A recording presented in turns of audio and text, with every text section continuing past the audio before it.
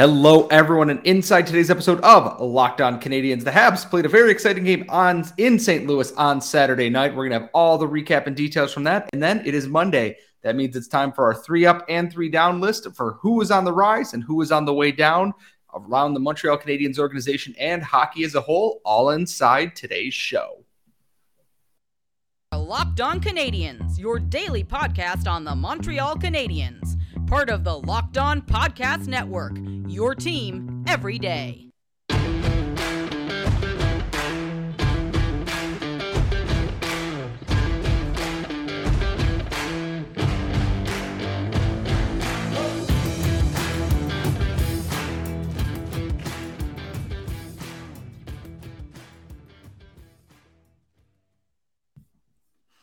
Hello, everyone, and welcome to episode 716 of Locked On Canadiens, and that is very fitting because I do live in the fine city of Buffalo, New York, where the Packers and Bills are set to square off and make me miserable in short time when we are recording this. I am one of your hosts. I am Scott Matla, and as always, thank you for making us your first listen of the day, wherever you are listening to this podcast, or if you are watching our beautiful faces, and I say beautiful because we are beautiful, beautiful people inside and out, despite what you might say on Twitter. Thank you. Make sure you're subscribed. Hit the bell so you get notified anytime we post a new video. And I have now talked long enough without introducing my fantastic co-host, the active stick, Laura Saba. And Laura, this is not Locked On Tired podcast host today. How are we doing going into Monday and a new week? I have to say I'm feeling a lot better than I was in the last couple of weeks. And I'm just going to quickly explain what's going on in my life right now because somebody complained about it in the comments one too many times. My life is busy. I've been tired, and I would like to thank all of our listeners for bearing with me. Like, I know that my personality hasn't really been very upbeat on the show, and I know Scott has had to carry a lot of it. So also apologies to Scott, but I do have one thing to say, and I want you to listen carefully, bring it in here. If you have a problem with me, unsubscribe from this podcast because I'm not going anywhere and I'm not changing my personality. I'm not changing any aspect of the way that I am, what I think, or who I am because somebody keeps complaining in the comments about me. Just unsubscribe. And the more you complain, the longer I'm going to re-up with Locked On. The more years I'll be here even after Scott has moved on, and the more I will talk. So if you have a problem with me, take it elsewhere. I don't care. Scott doesn't care. None of our listeners care. If you're listening to this podcast, it's because you want to hear us what we have to say about the Habs.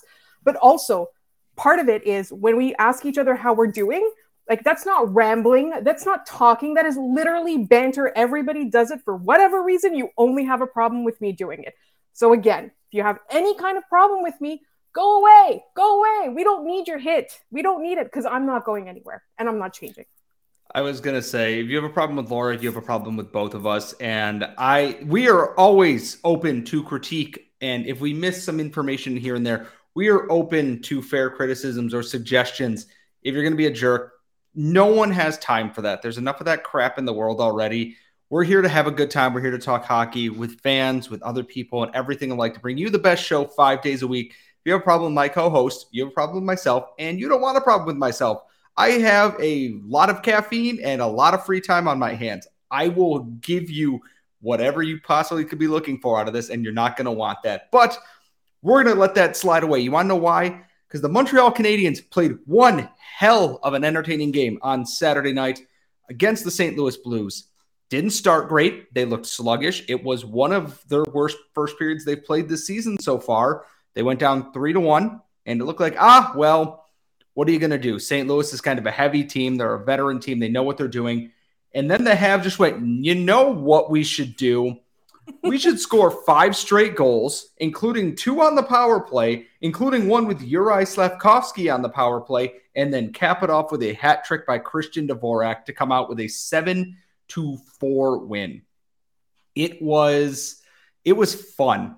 The game started with the energy of a funeral and ended with like a bunch of kids hopped up on Mountain Dew and Pixie Sticks. And that is what I am all about with this team here. Cole Caulfield, still amazing. Nick Suzuki, still amazing. And I want to bring everyone in here. I want to bring everyone in real close here, and I want you to listen to me. Cole Caulfield is second in the NHL in goals scored behind just Connor McDavid. There is an actual chance that right now things will change as we go on here. Cole Caulfield right now is in the Rocket Richard race. I cannot remember the last time the Montreal Canadiens had someone in the Rocket Richard race.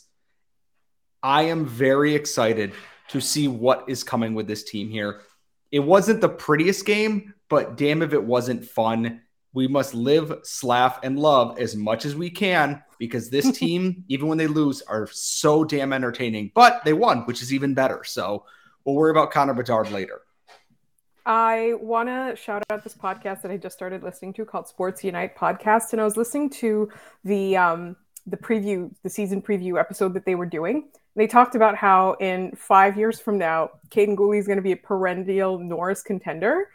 And our friend Jason Paul on Twitter was talking about how, opposing teams are now game planning for Kaiden Guhle, which is a lot earlier than we expected. I mean, we all knew he was going to be good. We all knew he had like some of the most promise we've seen in defensive prospect in a while.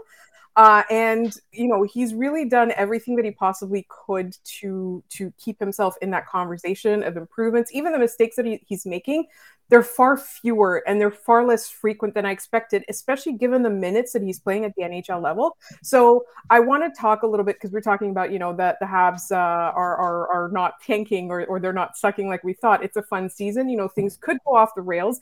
It's kind of reminding me of how excited Detroit fans were last year because they had some of their younger players really shine, really kind of come out and sort of show themselves and show that there's a future in that city. And I think that's what the young players in Montreal are doing. Like our friend Jared Book, he pointed it out. He's like, it's not, I'm not worried about the draft pick because of how the Habs are winning games. It's the young players that are really stepping it up, that are really growing throughout these, these first, I guess we're at the first almost month of the NHL.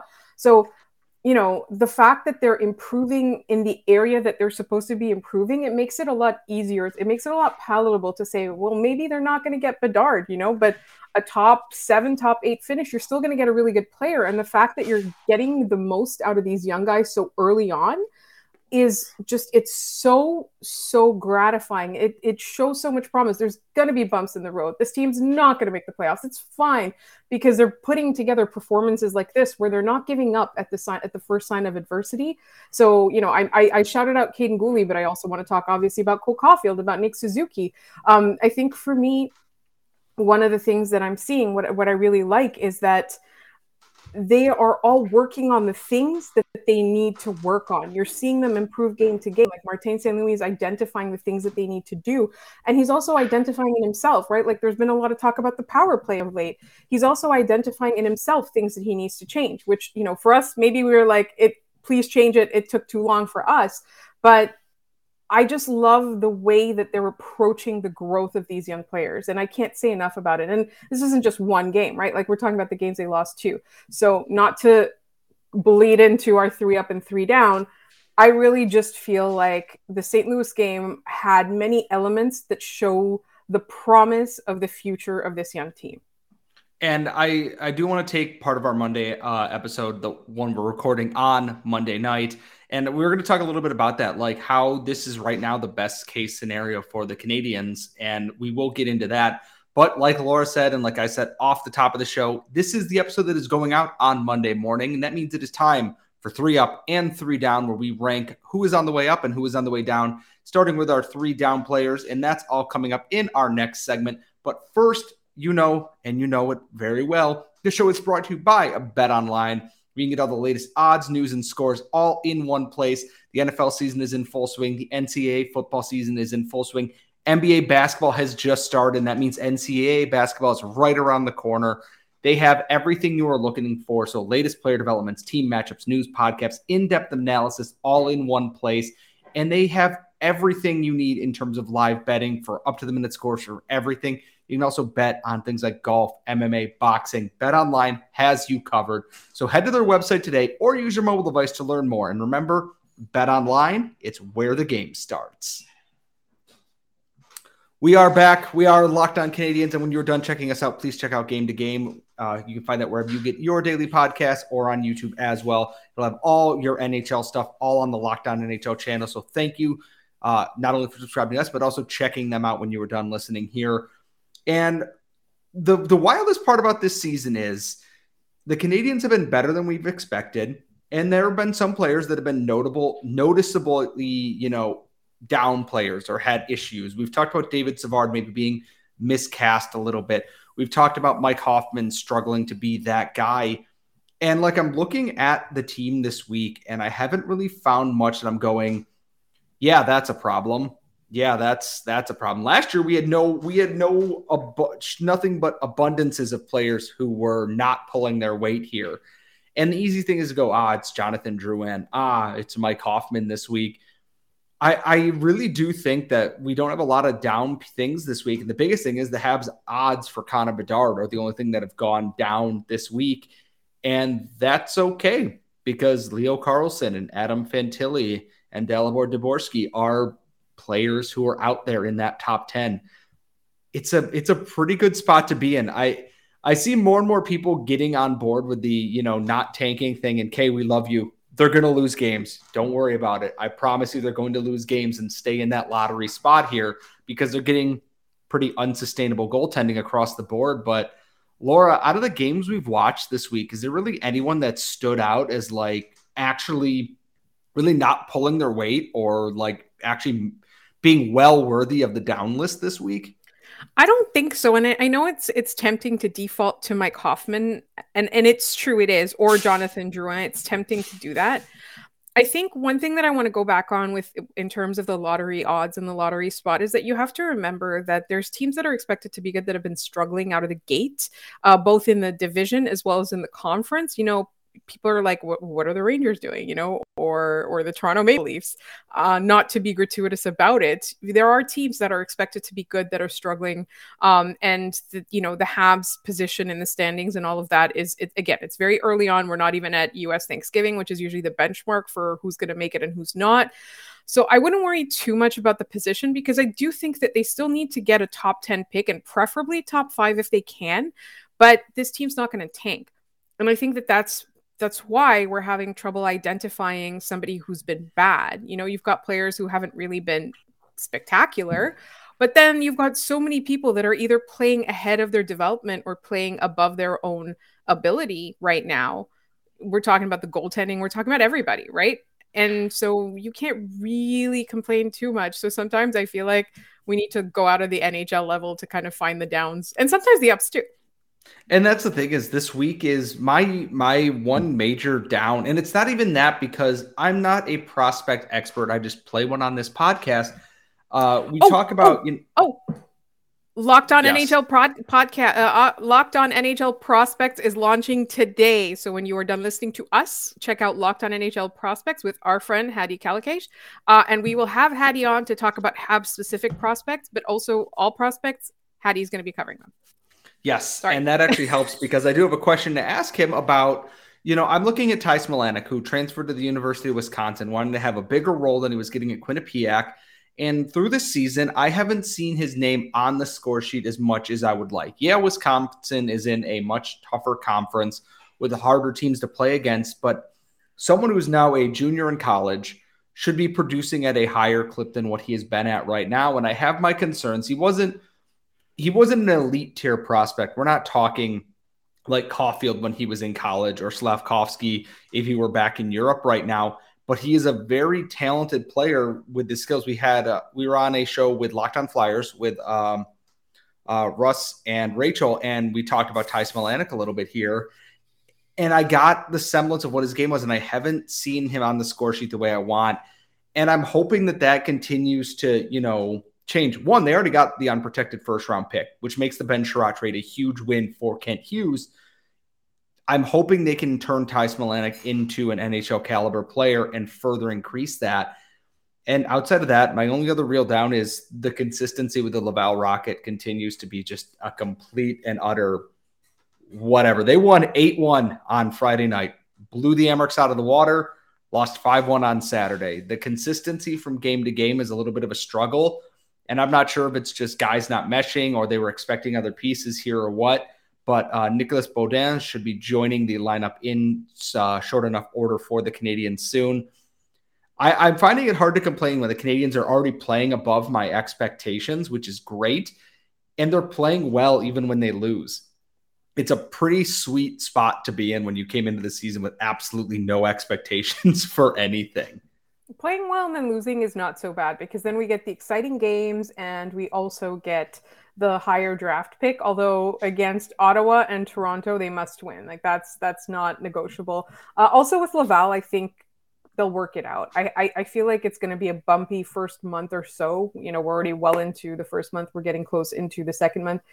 I think they'll work it out. I think that there's, again, like there were so many changes in the offseason, so many people that left, so many people that maybe they expected to have from the NHL team that stayed on the NHL level. So, you know, I think they'll work it out. I have faith that they'll still be one of the better teams in the AHL this year, and I have faith that their games will be fun to go to. And the thing is, now we get to do the fun part of the show. Now we're going to turn things over. We're going to take a look at, we got to keep it to 3 people on the up list, and we're going to do our best, but there were a lot of positives around the Montreal Canadiens organization this week, outside the NHL, inside the NHL, and elsewhere. We're going to dive into all of that coming up next. All right, we are back. It is our final segment on this Monday show. It is Locked On Canadiens. This is the 3 Up, 3 Down, and this is the up segment because we like to end this show on a positive note.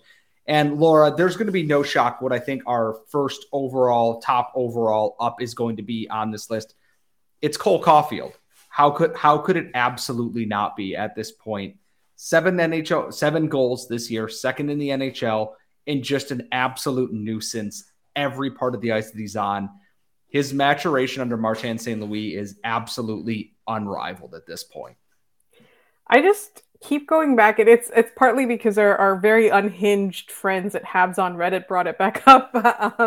The video of the Flyers fans as Cole Caulfield was not drafted by their teams, and it makes me feel so bad.